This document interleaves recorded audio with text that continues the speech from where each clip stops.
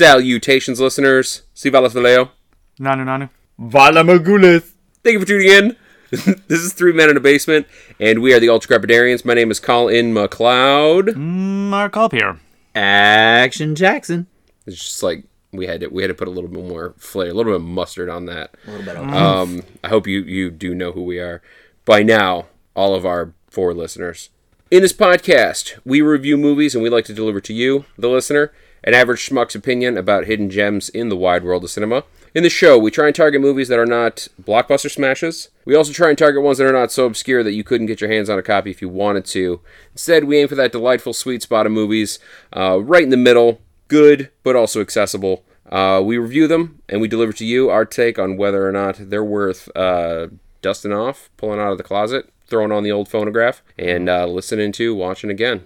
In this, the 16th episode of the series, we reviewed the movie October Sky. Fantastic movie. It really is. So I feel like this is almost cheating a little bit because this movie, like I almost said this to you guys beforehand, like I love this movie, but I feel like this movie is like bigger than what we normally aim for. Yeah. This movie won awards and shit, I would and like it's definitely very agree. high profile. Yeah, I don't think it detracts from it, though. Not at all. I mean, I think the reasons that I personally want to talk about with this movie are a little deeper. It's not a fluffy movie for me. No, and I gotta say, like, it's one of those movies. I do think it does belong in our list because it's one of those movies where a lot of people have seen it. I think a higher proportion have seen it than have seen a lot of the other movies that we review. However, if you haven't seen it, like, run Oh, yeah. and see this movie. Yeah. Do not walk. Bowl over old ladies, do whatever you can to get to the video store as quickly as possible. Just shoot like a rocket out to the video store. Honestly, Now- that's a good strategy. A video store. This is a store where you purchase the video? Correct. Yes, this was all these kids today with their computing machines and the damn Yeah. googlies. Like, It's like an analog Netflix? Yeah, more or less. Yeah. Weird. are you familiar with VHS, Mark? VHS? Yes. Yeah. It's pronounced VS. This. Victor Hugo Sam. That's right. Yeah. No. Right. So This movie is Back just on track. fantastic. One of the things, this isn't a spoiler or anything like that, one of the things that I loved most about this movie is that, like, the characters feel so real and so, like, complex. yeah, Characters are complex. they're weighty, like, they're good. They're Well, real people. And it helps that they're based off of a true story. I mean, all these characters are, or at least were, real people. So that definitely adds to the depth of their character. Yeah. So IMDb. So this is a 1999 film, rated PG. Yeah, Yeah. I think PG. Yeah, there's really nothing That's fine. offensive. in No. this. Hour and 48 minutes. It does not feel like No. that. It feels like an hour and 20, maybe. Like, this movie goes along at a clip, and I don't know. At least for me personally, I find inspirational movies like this, which this is definitely an inspirational type movie, drags me along a lot faster than most movies do. Yeah, I think some movies that are based on true events kind of turn into like biopics, and I don't feel like this was one of those. Even though it was based on true events, like you said, it moved along at a clip, it told its story, and then it concluded.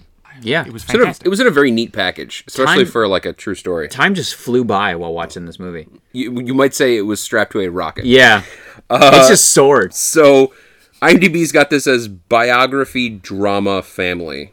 I don't know if I'd put it in that order. I'd probably put drama, family, biography. Just Yeah. I mean, Yeah, if you're going to rank order it, probably. it didn't feel like a biography. It didn't feel like a documentary. And it doesn't say documentary, but like it felt like a fleshed out story. There's a distinction, at least in my opinion. You're not just retreading events and like it was drama. They're They're not just pulling it out of a book and reading it, Yeah. on the screen. That's It was not dry. right. The IMDb description has this as the true story of Homer Hickam, a coal miner's son who was inspired by the first Sputnik launch to take up rocketry against his father's wishes. Damn, that is tight. That is exactly what this movie is about. Like, no fat added. Like, this is the lean core version. This is the George Foreman of movie summaries. Yeah, knocks out the fat. Yeah. Ain't no fat. Ain't no fat. The lean, mean movie machine. I don't think we do good George Foreman impressions. That's a fact. I think we've lost him as a listener. We've still got Tyson, though. Tyson is That's still true. on, Yeah, on the listener list. Sends me- He's one of the 4. Sends me Morton Topics once a week. Yes. I heard, actually, that once he defeats somebody with a Morton's toe, he takes it as a trophy, and when he collects 10 of them, he's going to replace his fingers with them. And we're all in trouble then, because everybody knows a fistful of Morton toes. I mean, you could punch through concrete with those things. You could stop an F-16 fighter jet with your bare hands with 10 Morton toe fingers. You could pick up an F-150 with one pinky. That's about the most terrifying image I've ever thought of.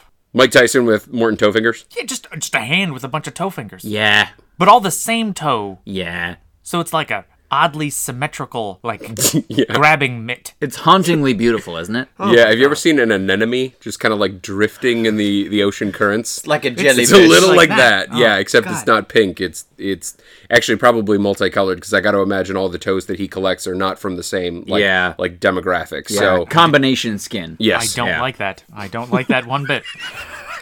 Okay, Sam, I am. No. Oh, my God.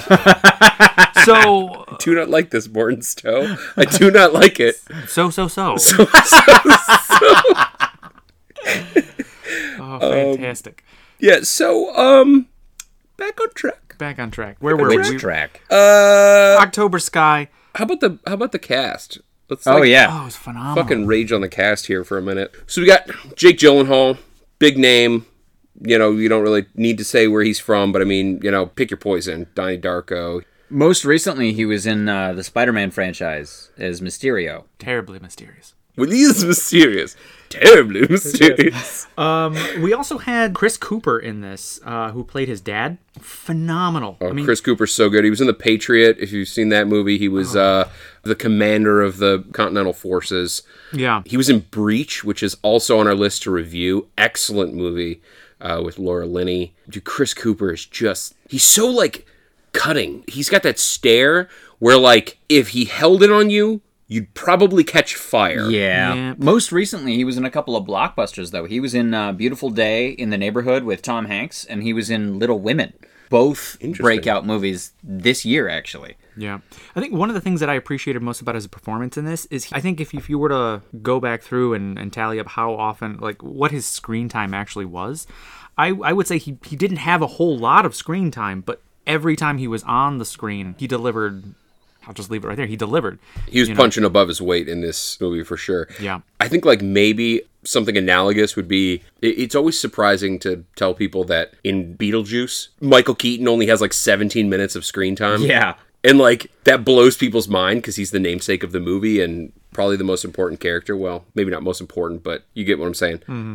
Chris Cooper kind of feels like this. He's a bigger character than his screen time would probably suggest if you just saw the stats on it. Yeah, for sure.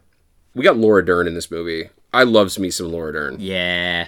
Jurassic Park. Yeah. Oh, yeah. She's Ellie Statler, always going to be. Classic Laura Dern. I think for me, Jurassic Park is her biggest role in my mental library. Oh, yeah, totally. Most recently, she was in The Last Jedi.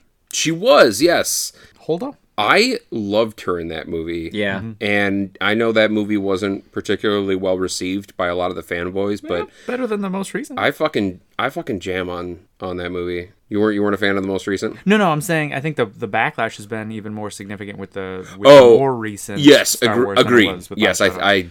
I completely agree. I think the backlash has been worse, but yeah, no, I thought Laura Dern did a bang up job in that movie as well, and she's killing it. Mm-hmm. We got Chris Owen in this movie, so if you guys remember the American Pie franchise, he was the Shermanator. This he's been around, man. He comes up here and there. A really... Sort of pops up when you don't expect it. Yeah, he's a good actor. Kind of unique. He's got a unique face, unique style. He plays the... awkward, smart guy. Geeky smart guy. Borderline creepy sometimes. It's the red hair. I think it is. Yeah. I think when you have red hair, you're either going to be like really likable or really not. Yeah. Yeah. It's fine. No one in this room has red hair, so like we can talk about, gingers all day and no one will get offended. I mean, you say that. You don't know if my carpet matches my drapes. Whoa. Wowzers Castle. That is a crotchal joke. Also in this movie, we have Chad Lindbergh. He played Jesse in the Fast and the Furious franchise. Oh, you brought up he was also Phoebe's brother-in-law in Friends. Yeah, he was the one that that ended up adopting the triplets and then didn't sleep for years. I liked him more in Fast and the Furious. Yeah. I mean, I love Friends, but He's honestly a little bit forgettable, which is why I was kind of surprised that I was able to pull that out of the vault. dude, he's funny as shit, though. He is. He's hilarious. All right, so would we recommend this movie? Definitely. 100%. This movie called back to like just movies with meat on them. Like Yeah. I don't think this movie can be spoiled. I know we're gonna get past spoilers and we're gonna talk about it for people who actually care about those kinds of things. But I think there's a certain like tier of movies that are like so good that I mean you could read the script and then still get something out of watching them. I am still pissed at the person who told me the Titanic sunk. Yeah.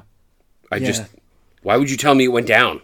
That was pretty brutal. I'm not gonna lie. That's like the most significant part of the movie. Yeah. I thought it made it to port. Yeah. Perhaps. Well, that's the Unloaded the important part. passengers and... Whew. I would also recommend this movie.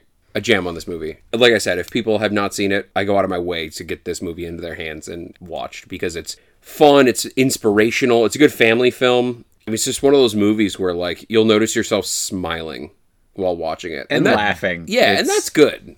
You know, we need those kind of movies out there. Yeah, I don't think there's any fluff to this movie at all. Like There's- it's all just heartwarming. And there's moments in this movie where, you know, they say a line and you just can't help but laugh because, I mean, it's 4 high school boys. They say stupid shit, and it's hilarious. Yes, they say stupid shit. Yes. Not like 330-somethings in No. somebody's basement. No. We don't say stupid We don't say things. stupid shit. I've never said a stupid shit in my life. I never said a stupid shit. I'm pretty sure that Colin just had a stupid shit. I just stupid shit my pants. Yeah. Well, Is that what that sound was? That's on tape. I thought that was the rocket. Yeah, oh, that was playing the sound effects. Yeah, this is what it was. Doing it out my butt. Yeah. That's multi-talented there, Colin. Yeah, well, it was Super Bowl yesterday. I didn't treat my body very well. So. It's fair. yeah. We've all been there. Vile and a little Little rocket fuel. No, I have a child. I didn't actually watch the Super Bowl.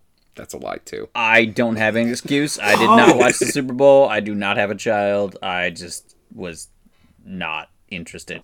Are we ready to,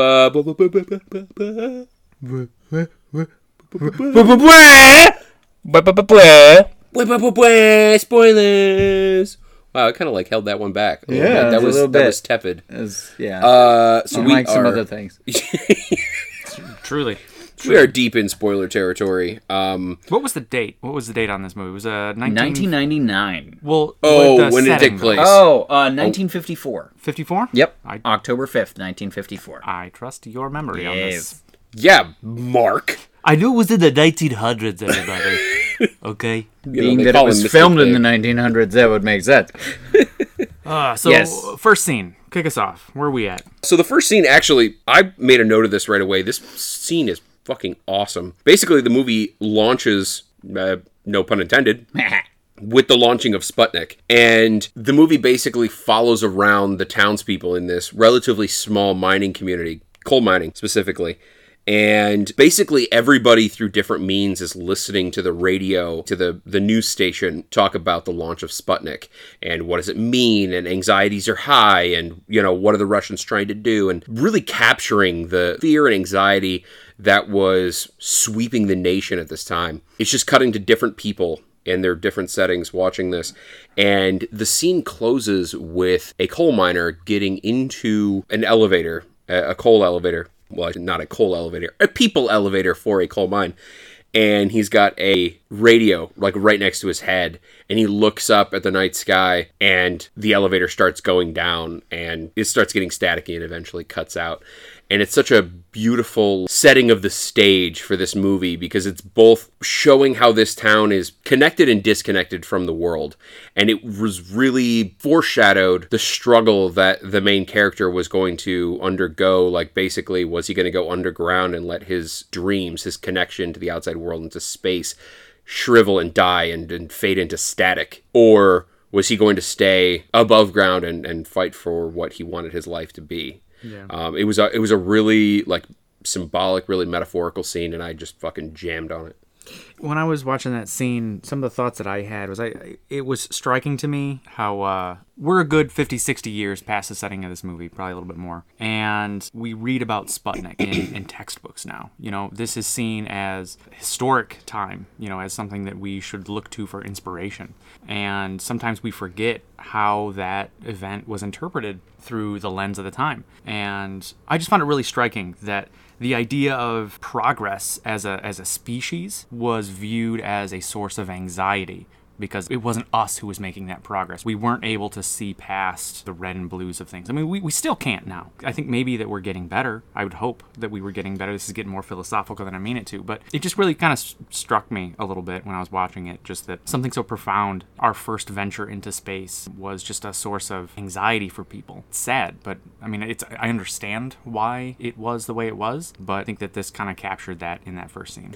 It is kind of interesting that you took that sort of approach that, like, it is kind of sad that we couldn't see past our own local political sphere to see how grand this event was. But I also think it's kind of interesting that the main character sees this, and he's the one person who doesn't see it that way. He's the one person who is looking up at the night sky, seeing Sputnik go across the sky, and thinking, like, oh my God, how amazing is that? I want to be part of this. Yeah. He really broke that mold. And that's basically the second scene, is Homer, along with like the rest of the townspeople, are seeing Sputnik for the first time. You could see it in the night sky. It was, you know, not a particularly high satellite by today's standards, still visible. And he immediately gains an interest in rocketry and in sending things to space. He wanted to do that. And he didn't know anything about it, you know? He wasn't a math guy, you know? He was just inspired. He wasn't even a science guy, really. Like, he struggled with several pieces of the STEM acronym, this guy.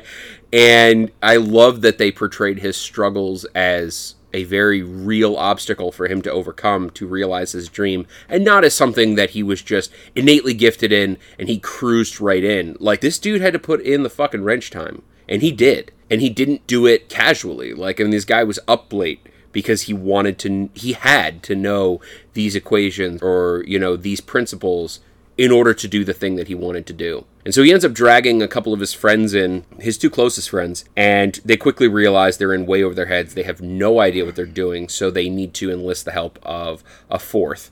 And the fourth came in the form of Quentin, who is the school nerd. The nerdy kid in school. The pariah. By a very real standard. Like, you know, this is not like today's nerdy kid in school. This was like the 1950s nerdy kid in school where, like, I don't think another kid had said, like, a non-derisive word to him in, like, 4 years. Yeah, he was a real social leper. There was, like, a scene in the cafeteria where he wanted to ask Quentin a question. This is Jake Gyllenhaal's character. And he walks over to the table that Quentin's sitting at and kind of asks him a question. Quentin looks up at him and kind of has this, like, almost disdain for being even, like, talked to because he's so accustomed to being berated. Gyllenhaal then, like, kind of looks around and notices, like, pretty much everybody in the cafeteria is paying attention to what he's doing, and he, like, sits down next to him. And as soon as he sits down, the whole room just kind of starts murmuring like it's this big deal that he has just cast himself in with the loser club. And as soon as he does that, it's so funny too, because Quentin's character, like, recognizes that you have just thrown away your social status. I'm interested now. I will answer your question. Yeah, he like You've immediately paid your debts. He immediately turns around and befriends him and decides to assist him and ends up teaching him everything that he knows about rocketry, which is, it's not a ton, but it's a lot more than Homer knew. Homer is Jake Gyllenhaal's character, the main character in the movie. And yeah, it's a hell of a lot more than he knew. And then basically once he got Homer up to speed with his understanding of rocketry, they kind of used that as a jumping off point to get into other more sophisticated types of, like, basically they knew enough to build like a pipe bomb with one end open. Yeah. And from there, through trial and error, their rockets got more and more sophisticated. During their initial launches, they first blew up a fence. Straight up montage, I think, after that. Yeah. A beautiful montage, It was too. great. Blew up a fence, Homer's mother's fence. Then they launch a rocket, and it launches into the mine. Now, keep in mind, this is a mining town in the 50s. It's a company town. So, West Virginia. yeah, basically the entire town is owned by the company. All of the property, all of the houses, again, company town, so you are buying your food from the company, you're buying your housing from the company. They own you. Yeah. They own you in more ways than one. It's a step above indentured servitude. So, very small town. They launch this rocket. It goes into the mining facility and like almost clips a couple people. And they get told off by Homer's father, who runs the mine.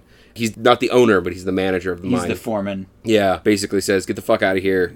Don't be launching these things around here ever again. Or on company property. I don't want to see this on company property ever Right, again. right. You know, which is effectively... The town. Yeah. And what's interesting, too, he's the foreman of the company, or of that particular area. And he's sort of like the de facto mayor of the town because of his status with the company. It's Yeah, they should have called him a fiveman. He's a 5 or 6 man. Maybe. Definitely a 5 or 6 man. I mean, that's science or math or English literature. Yeah. could be Look it up. geography. Facts. It's facts and there's science, and then we got the greatest scientists around here. You wouldn't believe it. We don't do fake news in this podcast. Huge Huge news. Huge. we do huge science. Oh man. Okay, so Blinded me with science. almost kills a guy in the mining facility there. Allegedly. Gets be told proven. off by his father in a very public way, like really kind of berates him in front of people. And I think that is one of the first injuries his father gives him in this movie. He does several times, not in necessarily like in a physical way, but he's sort of like the dad that like you want in a pinch, but not the dad that you ever want to sit next to. It's a little like Red Foreman. Yeah. Also a foreman. Also a foreman. Yeah, so I think like the best scene for his dad, and this is also like a great quote from the movie, best scene to illustrate his dad, and I think it's actually the first time you see his dad. Homer runs up because they hear that there's a collapse at the mine, and you see what's happening inside the mine, and you see this collapse happen, and then the next clip, cut to the surface. You don't know what the result of it was.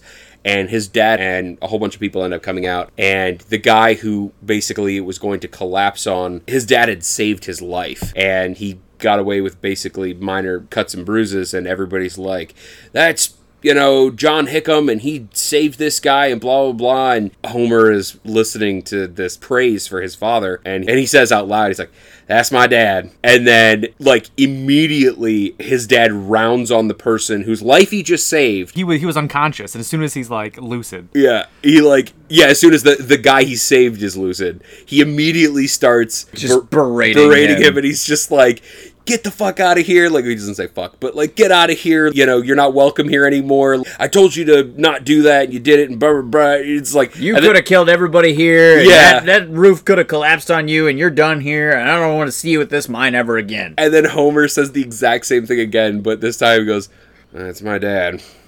Like, that is such a great characterization of his father. And it was a simple scene. The writers knew exactly what they were doing, but they made it exactly what it needed to be. Chris Cooper's character, he cares about his family, he cares about his town and his workers, he cares about his son, even though it doesn't seem like it, but he is like this nasty, just A force to be reckoned with. stone cold man who shows no emotion, and he'll save your life, but then he'll like fire you publicly and shame you and then throw you out of town. And it's like, well, I mean, he'll not just save your life, like he'll put his own life on the line. Like Yeah, he will right. jump in front of that bus to push you out of the way with no regard for his own safety. And then he'll bill you for the tire track. Yeah. that's a good way of putting it. Yep. He's such an amazingly complex character, and to be honest, there's not a lot of people I can imagine playing that character other than Chris Cooper. He fucking nails it. He rides that line so well between like, I love this guy and I just fucking loathe this guy. Yeah, he's a hard character to like because he's just an asshole most of the time. Doesn't really treat his kids all that respectfully, doesn't treat his wife very respectfully. His whole life is the mine. And therefore, he has to devote everything he has to the mine because everything he has belongs to the mine. So it's sort of this really nasty catch-22 because he has to provide for his family by neglecting them. A little bit, yeah. And Homer, as the protagonist, his son, you're sort of following his story, so you're trying to like the dad in the same way that the son would like him or want. He wants his dad's respect. He wants his dad's love. and he is just not giving any of it. Like, it's brutal to watch sometimes. But yeah, so I digress. They're in this montage where Rockets are flying. They launch that one on company property. His dad wasn't happy, kind of berates him a little bit. They end up going to the next town. 8 miles away, they end up walking to the next town and finding this. It's not even a town. It's a patch of asphalt and loose gravel called Snake Root. Yeah. And it's a slag pile. God only knows why they called it Snake Root. Yeah. And yeah, so it's basically this slag pile in the next town in the outskirts. And because it's a slag pile, like, it's unlikely to catch fire. It's good for launching rockets and shit. And nobody's in the way. And nobody's near it. I really enjoyed that scene because I think that the way Jake Gyllenhaal portrayed his character in that scene just really captures what Hickam was. You know, he was a visionary. While his other 3 friends were kind of looking at, man, we hiked 8 miles for this. He's sitting there like, wow, we could put this here and we could put that over there. And like, he's seeing into the future. He's seeing what he wants. He's seeing what could be. And that's what sets him apart from everyone in that town. You know, is that he can envision what can be and what could be. And you know, I really appreciated that. One might say that the slag pile was full of potential energy. Oh boy. I do like a good science joke, but that was well done, sir. That was, it's a bit of a stretch. Yeah. But I'm a stretchy guy. yeah. So this, Yeah, well, okay. so this montage, you know, I think kind of leads to talk of the school science fair. I think it kind of progresses relatively quickly. Yeah, it sort of the montage sort of ends with them building a launch pad and building a little shelter to kind of watch their launches through. And actually, that's another sort of like ambiguous Chris Cooper as John Hickam part was Homer approached him for the concrete for his launch pad. And his dad was like, no, get the fuck out of here. And then, like, it was this really cold brushing off of his son, and his son just asking for help, asking for a favor. And he was, like, about to leave, and he was like, listen, there's an engineer was supposed to build this thing, and it Didn't work out. Didn't work out. There's concrete. It got rained down. It's probably ruined, but if you're willing to haul it away. Basically trying, like, to make it sound like the shittiest thing. Like, I'm not actually giving you anything. If anything, I'm giving you more of a problem or a headache. But you can take it away if you want. And so he, like, ends up giving his son this concrete in a really kind of backhanded way. A very roundabout way. Yeah, and so, like, but it was, like, a nice thing to do. Yeah, no, the way he delivered that was just fantastic because, like, you really felt that, like, even though he's being just an asshole, like, that this was a big move for him. This was him showing love by saying you can take this ruined concrete that has no value and you could lug it 8 miles on, you know, by foot. But that was big for him. You know, and like the way that he delivered that scene, like I think, at least for me, I really picked up on the gravity of that. Oh, totally. And the funny thing is, Elsie, Homer's mom, has been nothing but supportive in the most 1950s housewife way she can. You know, she's trying not to anger John, his father, but also she's trying to tell John that he really needs to step up and, you know, show support for this thing that Homer's doing because it's important to him. And so I feel like at some level, John heard Elsie's voice in the back of his head saying, hey, love your son, care for your son, be nice to your son, don't be a dick to your son. And, you know, that red flag pops up and he's like, all right, I guess I can give you some shitty concrete. It's literally the least I can do, but I'll do it. Dude, his mom was so nice in this movie, too. They, like, blew up her fence, and she runs outside. She's like, oh my god, I thought the mine had blown up. And she's like, oh, Homer. Yeah. Like, you literally blew up like half her fucking fence. Man, she spends most of this movie painting her walls. She's painting this, like... Beautiful mural. Yeah, a mural, you know, up on her kitchen wall there. And, man, just watching her do that kind of throughout the movie, you know, in between scenes, you can just tell that she has Homer's spirit, you know? She hates the mine. She hates what the mine represents.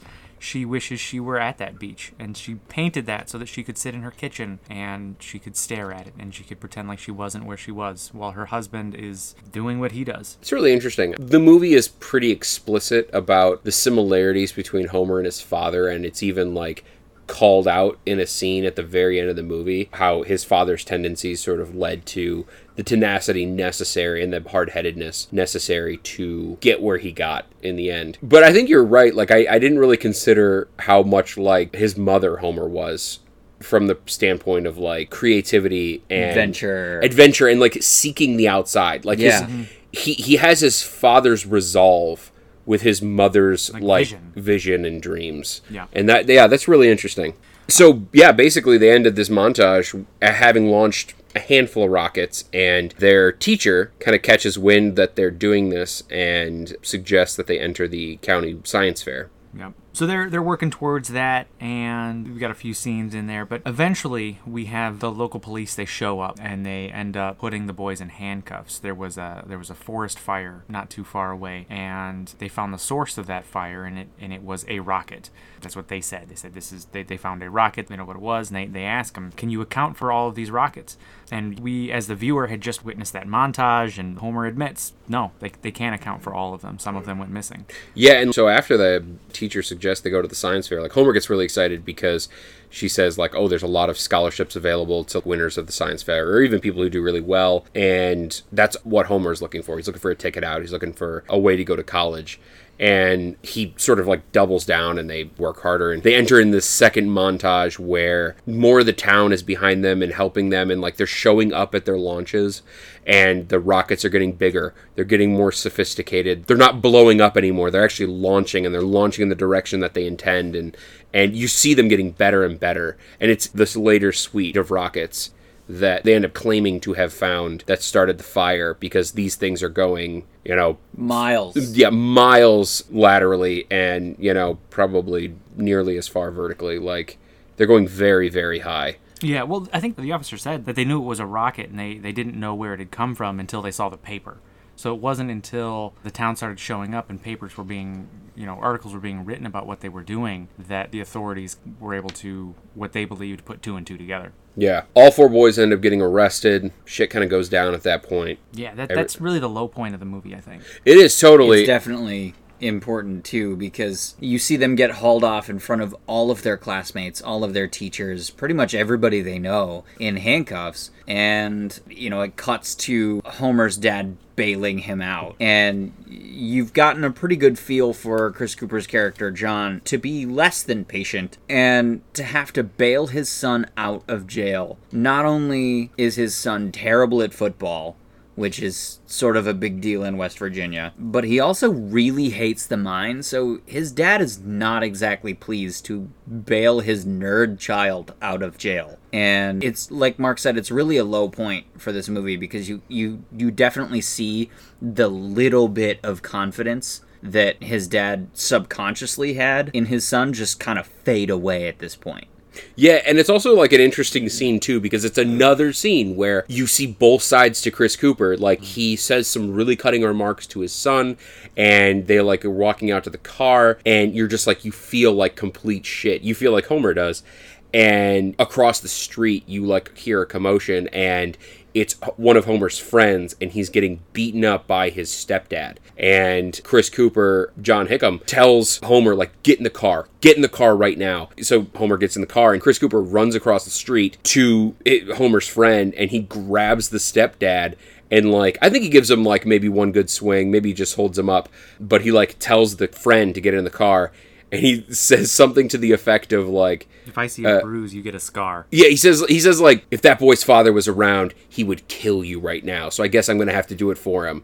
I'm going to lay this out for you. If I see a bruise, you get a scar. If he's limping, you're in crutches. And he just like basically lays down the law for this scum of the earth type. People are joking that he's the town drunk. Clearly doesn't like who he is, what he's doing, blah, blah, blah. And he's taking it out on his stepson. And Chris Cooper, like, stands up for the little guy and, like, fucking lays down the law for this piece of shit. And it's really cool to see, coming right on the heels of some really fucking shitty stuff that he just said to his son. And it's a very powerful scene that just once again illustrates that fence that Cooper's character is on. So following that, yeah, it's kind of not looking good for these boys. Like, they can't do their rocketry, everything's sort of falling apart. They end up setting their shack on fire. Yeah, they burn it down in like this sort of ritualistic move. They just like Molotov cocktail their Viking funeral for their for their rockets. Yeah. Yeah. So you really kind of get the impression that it's all done. They're closing the book on it.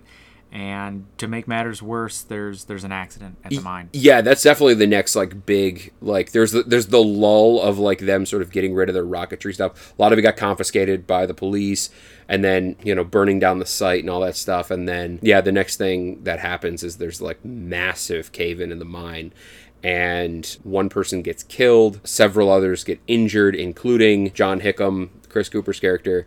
He's unconscious, hauled away in an ambulance, and of course, in typical fashion, you hear somebody say, if it wasn't for John Hickam, dozens would have died today. So he goes to the hospital. The family doesn't really know what's going on, what's going to happen. They end up getting the news that he's injured pretty bad, but he'll make a recovery. But he won't be able to work. Won't be able to work for a while, and the company's not going to pay for it. It's not going to pay for all of it, which is fucked up. Devastating, because that's all of their money. Yeah, which I think is like kind of funny, like just as an aside, because this movie kind of feels like it has a strong anti-union sentiment, which I'm not like totally cool with. Mm-hmm. But then they have scenes like this, and you're like, no, the company's definitely the bad guy. Yeah. Like your foreman who is defending you against all of the people who are like fed up with your shitty practices fucking gets caught in a cave-in, and you won't even cover his fucking medical bills. Like, how monumental of a piece of shit do you have to be to not do that? Right. And so like there's these tiny little scenes where like the company is clearly the bad guy, but it's like not really gone into in any great detail. But then there's like a whole lot of like very anti-union sentiment otherwise. That's sort of a slow burn on the back end, which is really just surprising. It's sort of scary. Yeah, a little bit. And I mean, like, it didn't feel like they were trying to capture the sentiment of the town at the time. It felt like a little bit more than that. And maybe I'm just reading into it. Maybe their goal was to just capture the conflict in that town circa 1954. Who knows? But yeah, so anyway, his dad's out of commission, and his mom doesn't really have any marketable skills, and his older brother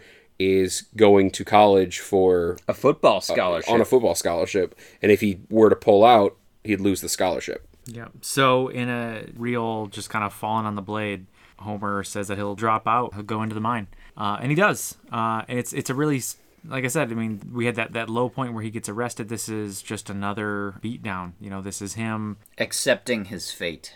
Yeah. Or at least initially, yeah. Dude, that's another thing that we like really haven't covered yet is like just constantly in this movie. I mean, it must be like a dozen, 15 times, something like that. You get reminded that the only option for every male member of this community is coal mining. Yeah, the principal is berating his teachers because, he doesn't say this, but basically they're running a factory line of, coal miners.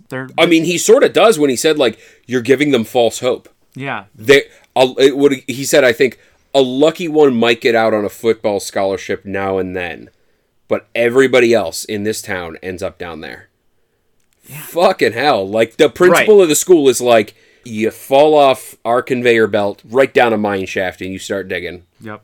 Until you die. Until you fucking die. Yep. So just cruel. Super, super heavy. So we see, it's not really a montage, I suppose, but we see some scenes where he's in the mine and he's... Yeah, and like, let's just talk real briefly about the scene where he actually drops out. Like, I don't think it was any mistake, but it hit me so much harder than it has hit me in the past when watching this movie. But like, that principal is like, I mean, the scene is set up like the principal is the devil. Yeah. And Homer is signing his soul away. Like, it's a very dark kind of room. The principal is on one side wearing a fairly well-tailored suit, dark suit, and Homer is looking very meek and desperate on the other end of the table.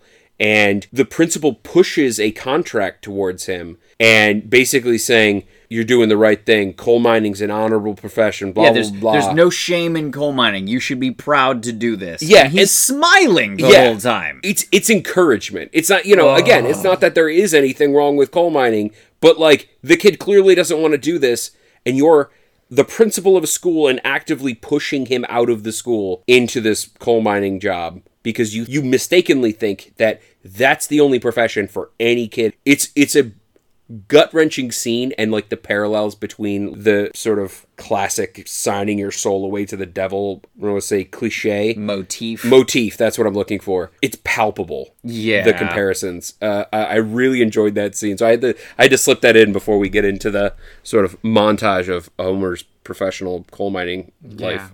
Yeah, it's a powerful scene. It's very sad. It's very depressing. You're right. I think you characterized him as meek in that scene, and he really was. So we go through that montage. His friends still come to visit him. He's dropped out of school. What was it that initially kind of gave him that inspiration to get back out of that rut? Part of the thing I think keeping him in the rut is like his dad does end up coming back to work halfway through this montage, and he is doing nothing but praising him and like showing him all of the love and affection that Homer never saw in the rest of his life. Yeah. And it's like it's hard to watch because like this kid who is so starved for affection and for a father's love and approval is now getting it, doing the thing that he fucking hates most, and the one thing that he could be doing that would be tantamount to like rolling up his dreams and lighting them on fire. He literally did that. He literally did that. He literally did that. He threw a Molotov cocktail of pure ethanol at his dreams and walked away. Yeah. Yep. And now he's in the mine shaft. And his dad's like, good job, bud. Yeah. Oh, no, you know what? Proud of you. You nailed it. I think it was the bit where they were going back about him and his father. This was in the mine. And he said, I was born for this, I didn't go to college, and, I know more than anybody here. And he says something to the effect of, I was born for this, and so were you. Yeah. And that's kind of what set off the rocket in Homer's brain. He's like, nope, I'm out. I gotta figure out. I gotta do it. I think it was like part curiosity and part desperation. He ends up pulling out this old mathematics book that goes into like pretty heavy like trig with respect to like tracing trajectories. Tracing trajectories and arcs. So he ends up like studying at night and learning sort of like the trigonometry of rocketry and trying to figure out where the one lost rocket that they had would have landed. Mm-hmm. And he ends up working out the math by himself, which is a big feat because he leaned very heavily on Quentin to this point. Mm-hmm. And he ends up tracking Quentin down at his house and giving him the math that he had worked out. And Quentin looked it over and said, wow, he was very impressed. Wow, I can't believe you did this by yourself. And he basically says, okay, so you're right. This is all correct. Now we know, A, that it didn't start the fire because the fire started 3 miles away and this rocket didn't make it more than like 1.5 miles. Yeah, 1.8 miles. Yeah. So maybe a little bit more than 1.5 miles. No more than 2 miles. Right. Final answer. I'm going to go Price is Right on this and say 1.79 miles. There you go. 795 to be exact. But, so they get this bit of rope and they just start walking into the woods with it. They know where it should be, and so they're gonna find it. Yeah, what a salt of the earth way of like fucking tracking this down. Like, there's like these fancy calculations to figure out where this thing would have actually come down, and just get a rope of a known size and just I walk, you walk. I walk, you walk. They had a rope that was 100 feet long, and then they were doing it in 100-foot increments and tracked it down to where they calculated it should be. And they were like, I don't understand. It should be right here. We did all the math. Everything was right. And they're walking around. There's this great moment where he's like, well, was there wind that day? I don't know. Maybe. Because if there was wind, it would be right there. Very scientific. It was, yes. All right. Deep science. Admittedly, it was a cheesy scene, but I did love it. It was a well-delivered scene that captured the emotional moment, and that's all that really matters for the movie. Yeah. But when it happened, I'm like rolling my eyes like, if there was wind, it would have come from the west, and it would be right. What are you talking about, son? But the way it was delivered, I'm not going to take points away from the movie because it was a well delivered scene. It was also like a 17-year-old kid, in the 1950s, in a coal mining town in West Virginia where the educational system is exclusively set up to pump people into the coal mine. I gotta imagine, like, if anybody's gonna deliver that cheesy of a line or, like, mistake that for true science, like... I'm fine with it. Like I said, it was delivered just fine. My eyes still hurt from rolling. Yeah, it was a kind of a cheesy line. Well, but it was good, and they ended up finding the rocket. And... Yeah, and I think part of the way that they did that, you're packing a lot of math and a lot of calculations, and frankly, a lot of man-hours into tracking this rocket down. They knew the direction that it went, they knew how high it went, they knew, how far it would go. So they had a very limited, albeit large, area to track down. But how do you capture that much mathematical calculation into film? So I think it was just sort of a shortcut. But again, it captured the emotion of the moment. It captured the desperation. Because, like, if we don't find this rocket and prove that we didn't start the fire, it was always burning since the world's been turning. Exactly. There's no getting out of this fucking town because everybody's going to believe that we burned that fucking forest. Because those two kids knew they didn't do it, and that didn't account for shit, because unless they could prove it, it did not matter. Right. Yeah. And actually, even once they proved it, it really didn't matter that much. They still weren't believed. They're like, okay, this could mean anything. And they, even with the equation and everything, they were like, okay, it could not have gotten farther than this point. It wasn't until they got brought to the police station and they saw the rocket that they were talking about. It was actually an aeronautical flare. And turns out there was an airbase nearby, and ipso fatso, their names were cleared. But can we talk about the police? This kid proves beyond a shadow of a doubt that his rocket could not have started the fire. And they're like, all right, fine. 1.2 miles away, a fire started. If your rocket didn't do it, then what did? It's like, dude, what are you talking about? Of course it didn't start the fire. There's no way it could have. Yeah. This is your job. And all they really needed was one educated man to look at the flare and be like, "No, that's an aeronautical flare right there. It came out of the airport right there." Almost like if they had the principal in the police station, the boys would have never been blamed in the first place. Yeah. But aside, which I think is both cheesy, but also sort of serves to illustrate that, like, nobody gave a fuck. It was just like, the kids are guilty, including the principal. The principal himself was not like, show me the flare, show me the thing that you found, or not the flare, show me the rocket that you found that you think started this fire. Yeah. He was just like, well, yeah, obviously it's the shithead kids. And I think that's part of it, is the principal wanted these kids out because they were doing something that was against the status quo. They were not going into the mines. They were not interested in the mines. And the principal decided that they were going nowhere with this. So I think that once the fire was discovered, the kids made an easy scapegoat, and he could shut them down and funnel them back to where he wanted them. It sounds like so fucking medieval. Like, not sending kids into the mines. I just fucking, like, it sounds so brutal and horrible, and it is.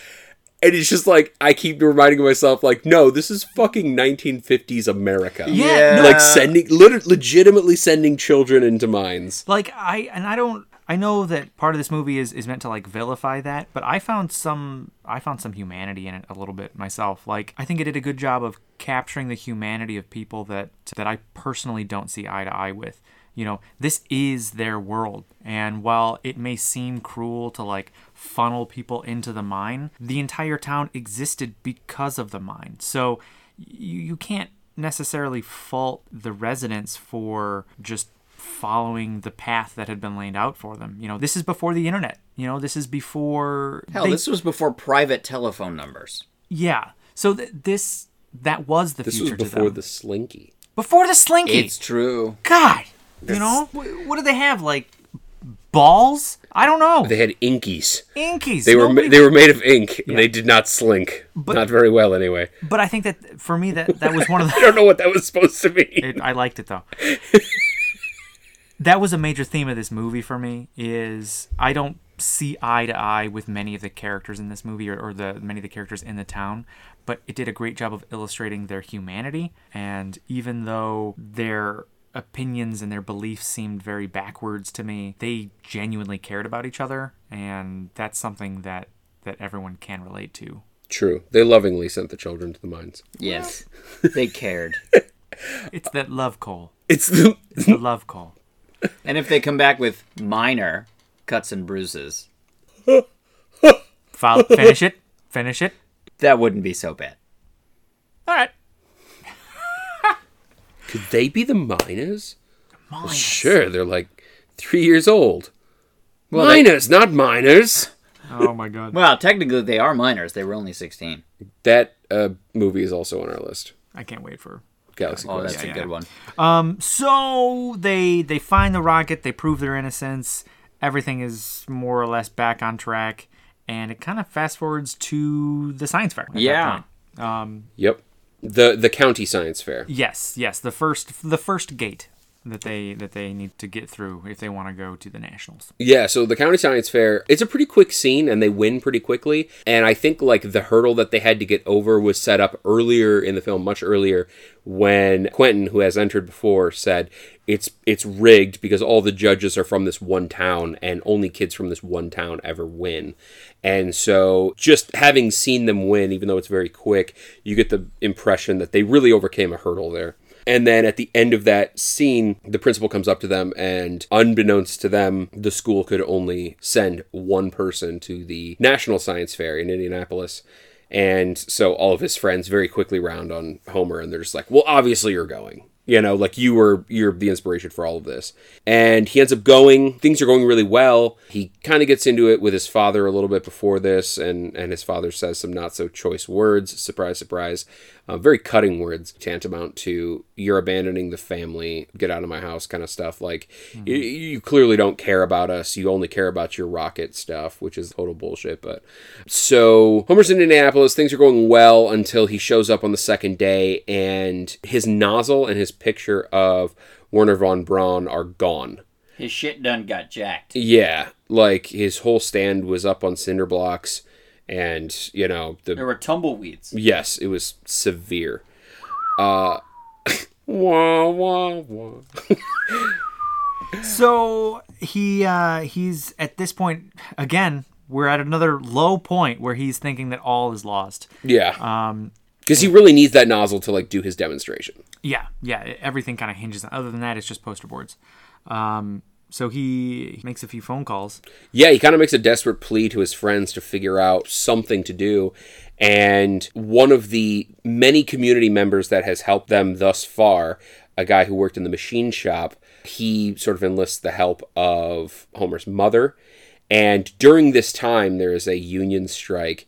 And Homer's mother, like, walks across the picket line to go and talk to his father. And she basically, in a very heartfelt sort of speech and an interaction, convinces him to parlay with the union and end the strike, basically exclusively so this worker who has been sort of on the side helping Homer and his friends can get back into the machine shop, rebuild this nozzle, and they can ship it to Homer overnight so he can have it for the presentation the next day. And so it's this really touching scene where basically the whole town kind of, well, maybe not the whole town, but several key members sort of rally behind Homer and save him at the last second. And Homer's father even, he didn't do anything very much, but like other than like ending the strike, which was big for him because I mean it's a pride thing, and like this guy's already been painted as arguably the single most hard-headed person on the planet. Immovable object. Yeah, and he ended the strike basically just so his son could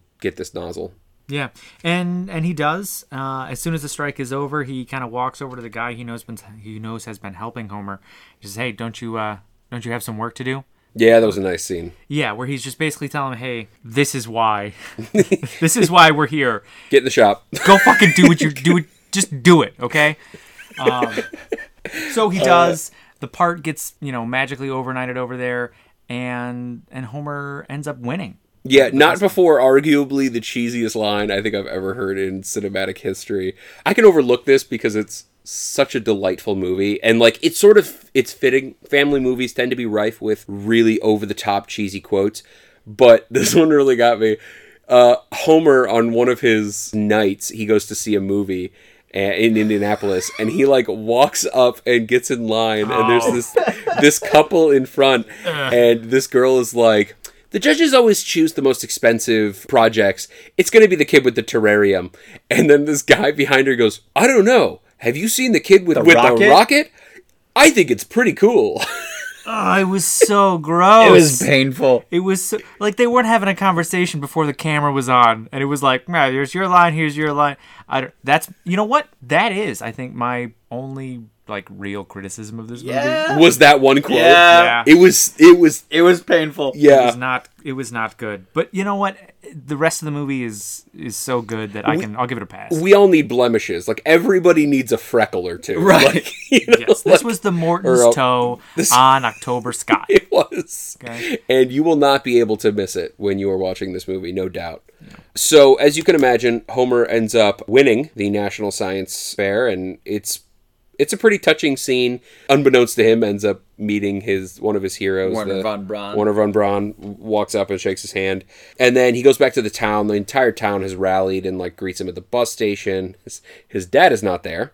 Shock. Also not there, also not present is his teacher, who, we haven't talked about much, but is a very critical character throughout all of this, played by Laura Dern. Miss Riley. She has Hodgkin's disease, and it kind of progresses throughout the film. And it progresses more severely when Homer is working. And so he loses touch with her both because he's not at school anymore, but also because she's in treatment and she's very ill. And so he ends up going to see her after this, and it's a very touching scene. I really like this scene where he basically like let me rewind the tape real quick. There was a scene after Homer was working in the mine where he went and visited his teacher, and this is the scene where it gets revealed that she has Hodgkin's disease.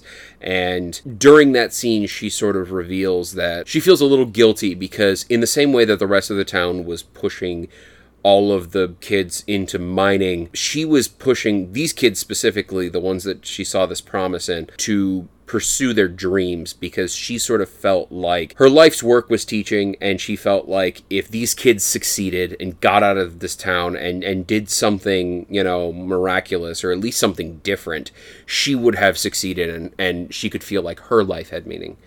And so she sort of reveals that, and then later, after Homer gets off the bus from the fair, he realizes the teacher isn't there, asks about her, and he rushes to the hospital. And it's a very touching scene where he sort of gets to reveal to her that they have taken first place in the National Science Fair. Scholarships are on the table for all of them. And after that setup where, she sort of revealed, like, how important it was that he succeed. Yeah. And success really being determined by, like, following his dreams, and not just his, but all four boys, which, required them to get into college and to pursue this type of very academic track. But, yeah, no, it was a very touching scene. And then shortly after that, Homer goes and visits his father at the mine and thanks his father for what he did to get that nozzle to him. And his dad makes some cutting remark, like, got to meet your big hero, referring to Werner von Braun, and Homer comes back with this very touching retort. The essence of it is, you and I are the same person, we're both hard-headed, and the only reason I got this far was because of the qualities that we share, and Dr. von Braun is an amazing scientist, but he's not my hero. Implying, he never says it, but implying that his dad is actually his hero. That was such an amazing scene to me. That was so wonderful, just because Homer didn't get a whole lot of support, on the front end. John was clearly supporting him in the only way that he knew how, not by showing love and affection and praise, but by making sure that his dream wasn't for nothing. Making sure that all of this time spent in the basement building rockets, making sure that all of the people that he almost killed by shooting rockets off towards the mine didn't mean nothing. And so, he made sure that he got the nozzle, and he made sure that he got the concrete for the launch pad. So you can see him quietly supporting him through this, And Homer knows this. Homer realizes this, and he's like, look, you big, dumb idiot. I love science. You know I love science. I don't love the coal mine. You and I both know that. But you have been an inspiration to me, and you've helped me through this. And for that, you are my hero. You know, you've provided for this family, and you've given me the opportunity to get this far in life. Therefore, stop being bitter, you dumb bitch. Peace out. I'm gonna go do science. Right. Yeah. No, it really is a mic drop. It really is. yeah. And also embedded in that scene is Homer, for what feels like the millionth time, but is probably only like the third time so far in the movie, invites his father to see their final launch, the last rocket that they have. And of course the entire town's going to be there, and his dad's like, I gotta work. You know, and there's a really hard to watch scene in the middle of the film. After one of the times he invites his dad to see a launch, his dad says, no, I gotta work. And he comes back with like, why don't you ever have to work when my brother has a football game? You always make time for that. To which his dad awkwardly responds, what time is the launch? Yeah, and then doesn't show up. Yeah. So yeah, this ending scene, he invites his dad, and his dad says, no, I gotta work. And they're gonna launch the rocket, and, you know, at the very last scene, he's thanking everybody in the town, and his dad shows up eventually and ends up pushing the button, and in a very touching end, like, puts his arm around his son, and they share a stare of, like, you know, I'm proud of you, like, you know. It's a heartfelt movie. It's a family movie. At the end there, it's heavy-handed, but in a good way. You know, they really call everything out. It's just, this is how you are, this is how I am, this is the nature of our relationship, and this is where we're going, and you know. And this is our town, and this is what we do. Yeah, let's reconcile. Like, Yes. you know, it's cool. It's kind of touching. But I liked how three-dimensional the older Hickams character was. Yeah. Oh my god. I mean, there are little scenes kind of spliced in throughout this movie that don't serve the narrative, but serve to fill out his character. Like, there's a brief stint where you see him talking to his bosses or the owners of the company, and they're talking about layoffs. They're talking about how unproductive the mine is and how they're going to have to shut it down, and they're going to have to lay off half the workforce. And you see the older Hickam kind of sitting here trying to negotiate with him. Well, what if we did this? Well, if you let us dig another tunnel, you know, we can get at the mine. Like, to me, that is just showing you what is on his dad's plate. And he really has this sense of, like, obligation and duty and responsibility for the entire town. And so even though you view some of the harsher, sharper words that he uses towards his son throughout this movie as, you know, you view them through Homer's lens, and they seem a little, you know, one-dimensional. The movie does a great job at, like, showing that, like, Dad is doing the best that he can with a town that is falling apart, and all he knows is the mine, and the mine is not providing as he expects it to. And I don't know, I was just really touched by his performance and how they did a great job of, like, filling in with just these little scenes that, again, they didn't serve the narrative, but No, I completely agree. And like the character complexity, even though Chris Cooper's character is definitely the deepest in this movie and the most complex, every single character had just layers and layers of depth to them. Even the characters that could have very comfortably just been shallow, they decided to not do that. The two that jump out to me are Homer's brother. They could have just made him a meathead. Yeah. But in a very defining scene in the beginning of the movie where you sort of get a taste for Homer's tenacity and his resolve, he's trying out for the football team, and his brother is already on the team. He's like the star player. And his brother goes up to the guy who's going to be squaring off against Homer and says, "Take it easy on my brother." And, you know, of course, the guy is taking it easy, but Homer is sort of weak and he's sort of out of shape, so he just keeps getting bulldozed. And again, it's sort of to show his tenacity, because he keeps getting up, he keeps, you know, persevering and getting back in the fight.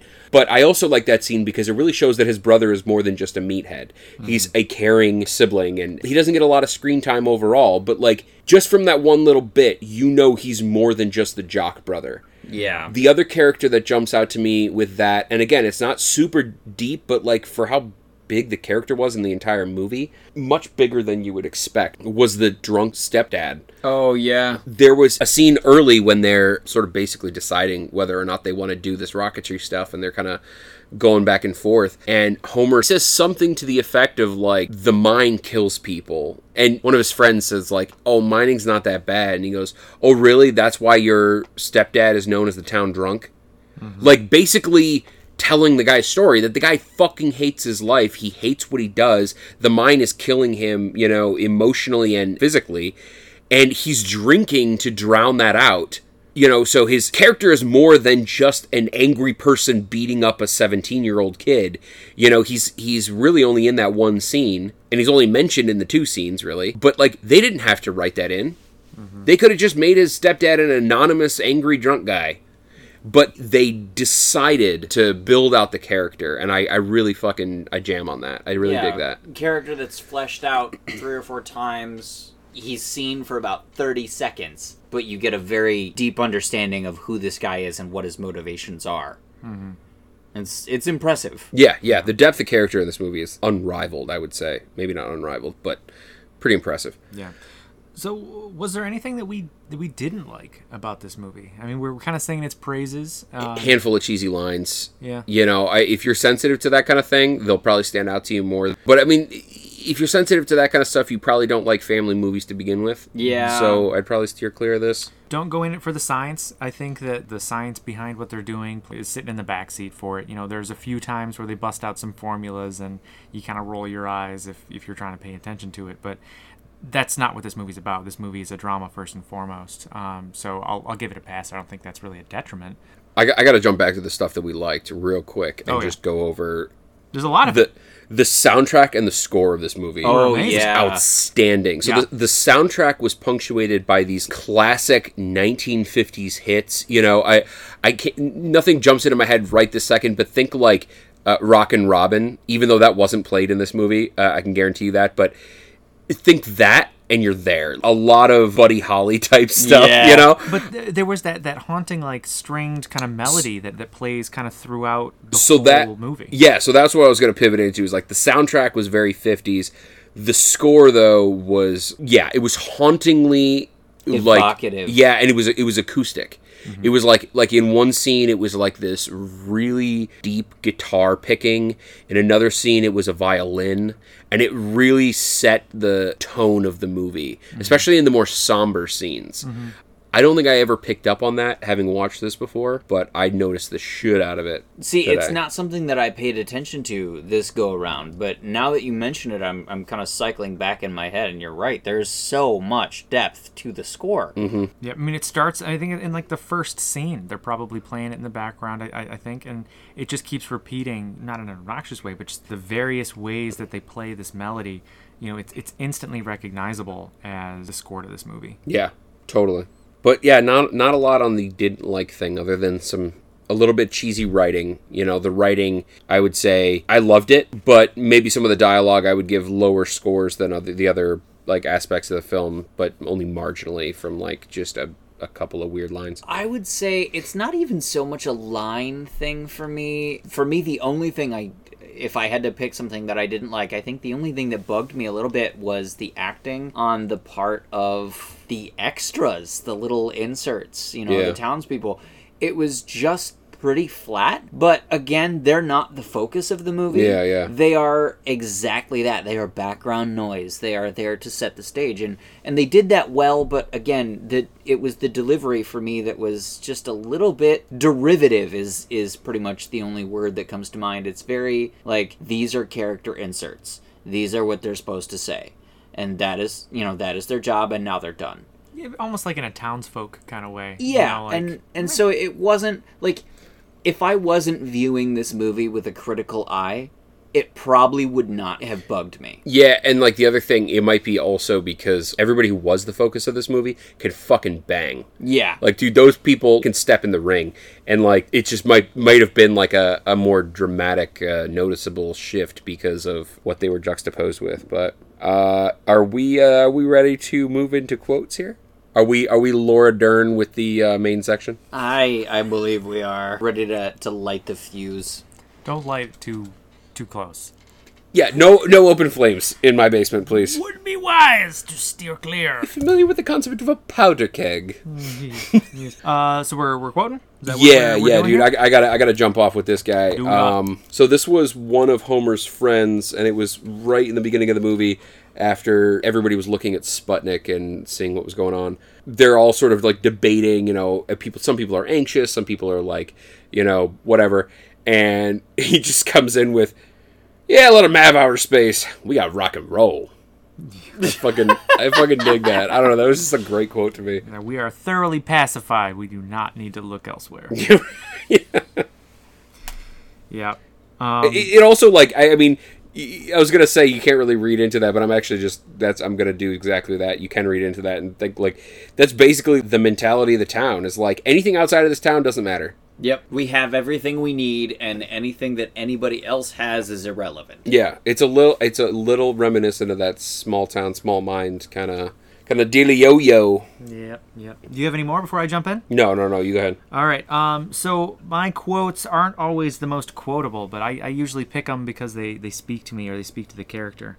So I've got two this time around. First one was kind of in the beginning during the montage of the rockets going off, and I forget which character it is that says it. It's one of the four boys, but they just kind of say, "Should we get behind something?" Which just, to me, just illustrates, like, they're having a wonderful time. Like, they don't really know what they're doing, but they know that they're having fun, and it's so haphazard. Like, they're just cobbling this. They're making this up as they go, and they're nearly killing people. They're blowing up fences. They're just blowing shit up. Should we get behind something? Yeah. And my second quote was by the dad, and I think it was already kind of tipped earlier tonight, but it's in one of the scenes where Homer is asking his dad to come see the rocket go off, and he says, "What time you gonna do it?" And while reading that in retrospect, it sounds very dismissive. That was one of the first times that I recognized that Dad is fighting a battle that he's alone fighting this battle. He's trying to support the town, and he has this tremendous weight of responsibility on his shoulders. And he doesn't want to encourage his son because he doesn't believe that anything that his son is striving for at this time is going to mean anything, because all that matters is the mine. But what time are you going to do it? He says to him, and the way he delivers it too is again, it's just that first peek into his dad showing a little bit of his own humanity. I think that line could be viewed as dismissive, but that's not the way that I had taken it. That's interesting. I totally took it as dismissive, but that's a good take on it. It's a little bit more hopeful. Maybe I'm just a cynic. It's just the first little injection of support that you get from John. He's kind of, I don't want to say worn down at this point, but I think he's come to the realization that Homer's not going to stop. No. And if he's going to blow himself up, John might as well be there to watch. Yeah. Yeah. Well, no, I mean, that scene after he asks what time are you going to do it, there's an explosion at the mine. So his attention is immediately pulled away from his son and what he has going on, and is straight back to the mine. So I think the reason why that had spoken to me is, in that scene, I felt like that was Dad saying, okay, maybe I'll be there. What time are you going to do it? Because he's had no problem telling off his son thus far. And that is true, yeah. It did seem like the explosion at the mine was the sort of convenient excuse almost. Yeah, the thing that kept him, but I don't think he was boo-hooing about it too much that he couldn't be there. Yeah, he cannot put his son before the mine, because the mine is what facilitates the existence of his family. You know? And like, he really is at odds with the mine. You might say it's his enemy of sorts. Like, it's his enemy mine. I like that. God, I had to walk a good distance, 8 miles maybe. Perhaps to make that joke. We took the rocket to space and we just kept on going. Found ourselves on Drac. So what do you got for us this time around, Jax? All right, that was such a weak joke. I'm so ashamed. So ashamed. And on that note, I typically go with the sillier quotes. I like to inject a little humor into pretty much everything I watch, and there are quite a few of them in this film. The first one that I've got was in one of the very earliest scenes when we saw Homer's brother say, "Hey, take it easy on my little brother." He gets knocked over by this football player, and then he gets right back up, looks him dead in the eye, and goes, "I'm gonna run right over you, you son of a bitch," and just looks at him with these angry, mean eyes, and it's like, you're like 100 pounds soaking wet. You're gonna run over him with what, a Vespa? Like, I don't understand. But he just keeps getting knocked down over and over and over, and he just keeps getting back up. And the kid is like not at all, like the other kid is not at all like angry or flustered. Nope. He just happened to be much bigger than Homer, and he's just like running him over. like and Homer's furious. Yeah. So another great quote came from one of the townspeople when they're first seeing Sputnik cross the sky. You know, the whole town is watching this satellite go across the sky, and they're all murmuring things. I hear they can view us with cameras and this and that. And this person says, I hear they can drop bombs. And this lady goes, I don't know why they'd drop a bomb on this place. Be a heck of a waste of a bomb. Yeah. And she's kind of right. There's not really a whole lot of significance to the outside world from this town. Very isolated system. And my last quote is from John Hickam right after Homer and his friends get arrested for allegedly starting the forest fire. They're walking back to the car after John bails him out, and he's just visibly uncomfortable. He's so angry, but it's a quiet anger. You know, he's not fuming, he's not yelling, he's not throwing punches. But he says, you know, I've been confused by you, I've been mad as hell at you, but this is the first damn time I've been ashamed of you. It was so cutting. Oh, that hurt. That's heavy. Because you know why he's ashamed. He just had to bail his son out for starting a forest fire with basically a fancy bottle rocket. And it is so far beneath John. You know, in fact, in the movie at one point he says, you know, this rocket stuff is a neat hobby to have. And that's when you realize John doesn't give two shits about the rocket. I mean, we know that, but it's the first time he's really communicated it to Homer. So it's just one of those moments where you're like, oh. That's like the 1950s version of, I'm not mad. I'm just disappointed. It's so bad. And so, you know, he just looks at him and says, this is the first damn time I've ever been ashamed of you. It's like, oh, that hurt. Yeah. Terrible. So are we Laura Dern with quotes and ready to move on to Let's rate this bee's natch. ratings? I think so. So, what kind of rating you got there, Mr. Colin? I'm going to give this movie a 7.6. I'm just going to have to go 7.6 Laura Derns. 7.6 Laura Derns. That's Laura Derns. Laura Dern. that's one word? Laura Dern? Laura Dern.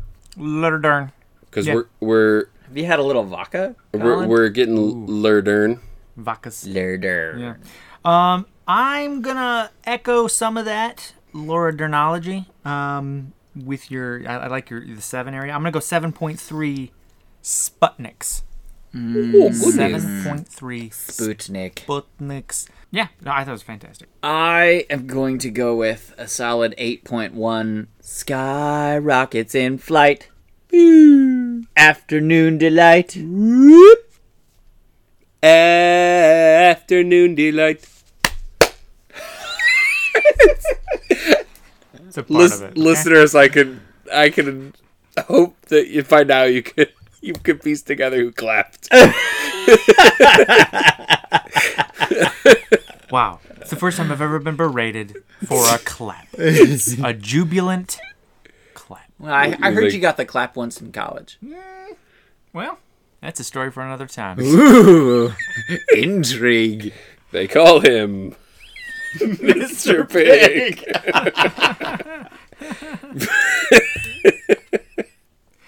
Oh, the Roll us out. wonders of penicillin.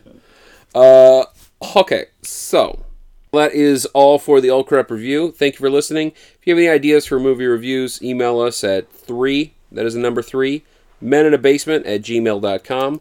You can also find us on iTunes and Google Play or wherever you find your podcasts. And until then, I am Colin McLeod. Mark Alpier. Action Jackson.